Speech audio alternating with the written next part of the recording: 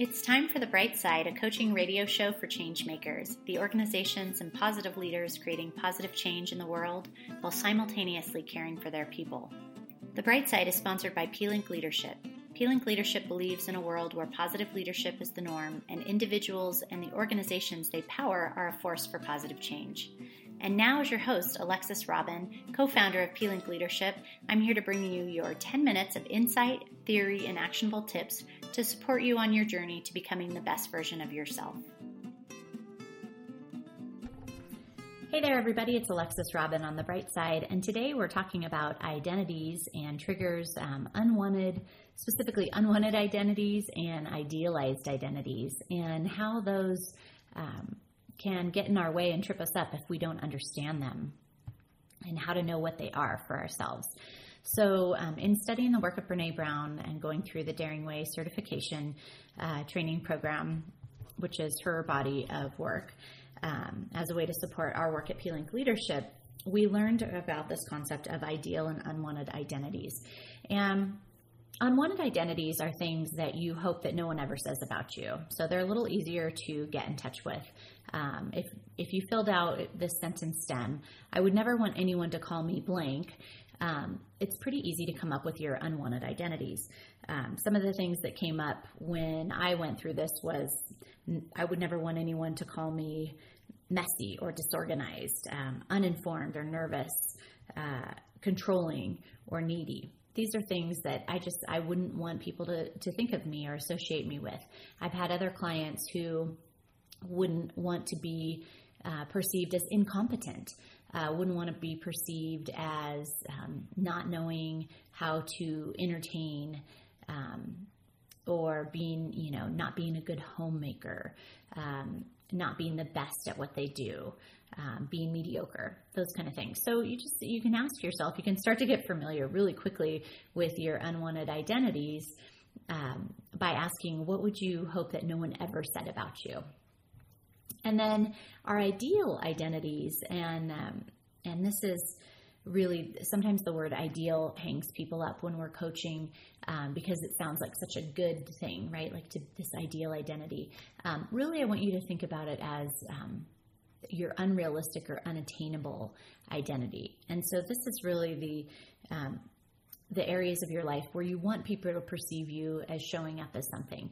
Now, it's not the same thing as striving for excellence, where you might say, hey, I'd really like to be, I'd like people to think of me as a great host and entertainer, so I'm going to read a new cookbook.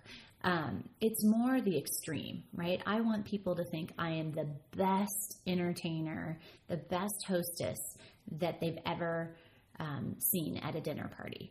I want people to think that my home is the nicest home on the block.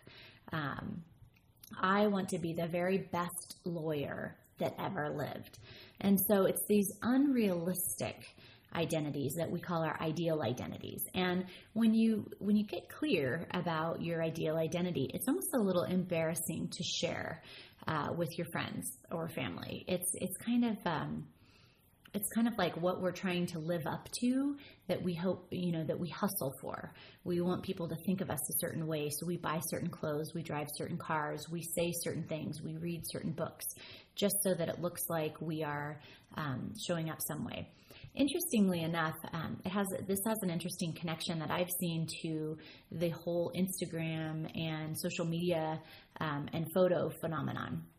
So you're thinking about, I watched this video on YouTube when I was researching social media because I have 13-year-old twins, and so I've been wanting to find out what's going on in the world with social media and kids and perceptions. And there was this great video where this girl was taking, she's a young woman, probably in her mid to late 20s, and she lived alone, and her Instagram account had her idealized identity. And they didn't call it that, but that was my perception. And she had these beautiful organic bell peppers on the counter, and she takes this great picture and posts it and says, feeling saucy, and like she's going to be making fresh homemade organic pasta sauce tonight. And then it shows her like posting that and turning around and grabbing a box of take out food from the fridge and eating, standing up in the kitchen with her fork, and she never even makes the sauce.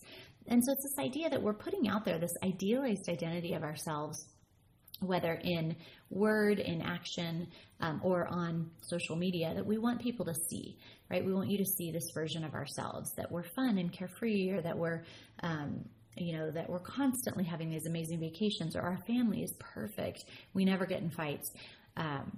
And so the connection, though, what I want you to hear today is this interesting connection between unwanted and idealized identities, is that oftentimes when we are striving to become that ideal identity, that perfect hostess, the best lawyer in the world, super hip, organic chef in your 20s, as this girl is kind of portraying herself to be in this video, we often run smack into our unwanted identities. So let me tell you how that works.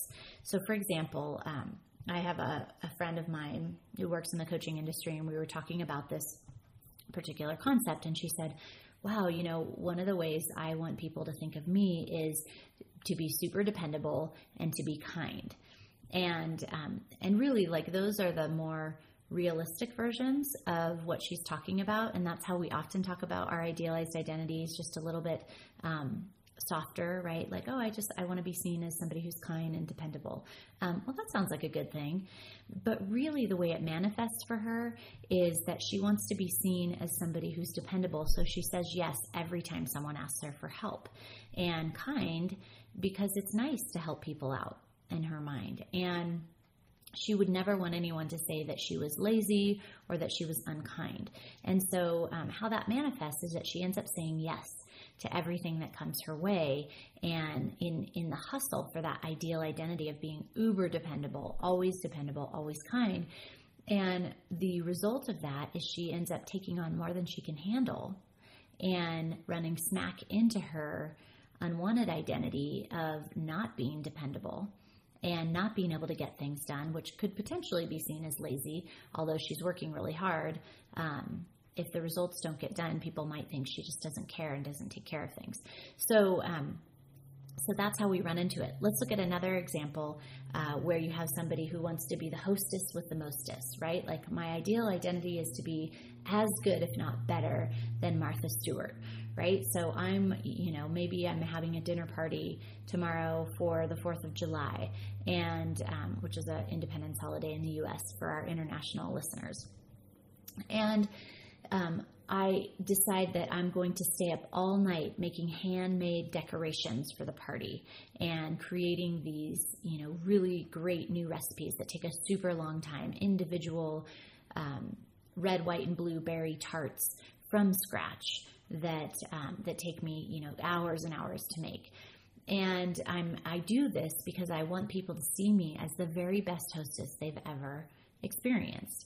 And then the next day when the party comes, I'm exhausted because I've literally stayed up all night making these decorations and these little tiny beautiful fruit tarts. And I have so much invested in how beautiful my house looks and how perfect the food is and how everybody's going to love it, that when people show up and just enjoy each other's company and don't comment on my adorable homemade decorations and my homemade fruit tart, I feel offended. And because I'm tired, I end up running smack into my unwanted identity as, disorganized and unfriendly hostess, because I have not taken good care of myself. I've worked so hard to make this perfect that I end up snapping at my guests, making snide comments, taking the tarts and just saying, oh, nobody wants these anyway, because I'm upset that they're not, swooning all over everything. So those are two examples of how our unwanted identities, when we hustle to become our idealized self, or this perfect version of ourselves, that we often run smack into the version of ourselves that we really don't ever want to be considered as. So how do you figure out what your idealized and unwanted identities are? Well, first you ask yourself the question, or fill in the sentence stem, I would never want anyone to call me blank. And as you do that, then you'll be able to uncover some of those unwanted identities. And then on the flip side, you want to be thinking about what how you would identify yourself. What kind of words would you use to describe yourself at your most perfect, and really go for that kind of unrealistic. Like one of mine is to be unflappable, like to be so composed that no matter what's going on, I never lose it. Well, that's just not realistic. I mean, we are emotional beings having a human experience. We're going to lose it sometimes, especially when people we love trigger us or a value is trespassed against. So it's not realistic to think that I could literally be unflappable all the time. But when I strive for that and I try to kind of hold everything in, I often end up going right to my lack of composure, which is my unwanted identity. So ask yourself, what would you never want anyone to call you? What do you secretly hope people think of you as and describe you as when you're not around? And then take those to the extreme, and those will help you identify both that unwanted and that ideal. And then notice when you are hustling for that extreme version of yourself. Is that a healthy striving, or is that striving for unrealistic expectations? And just try to dial that back.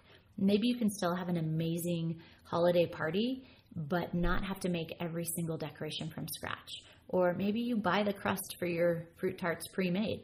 That's what I do, because I know that if I stay up all night making those homemade little crusts, I won't be in good form for my guests. So just ask yourself, what can I do to dial this back, to make this a little easier so that I'm not hustling for something that's unrealistic? And pay attention to that, because when you run into those, they can be a big trigger for you in terms of your identity. So this has been Alexis Robin on The Bright Side. Great to have you this week. We'll look forward to seeing you same time, same place next week on The Bright Side. Take care.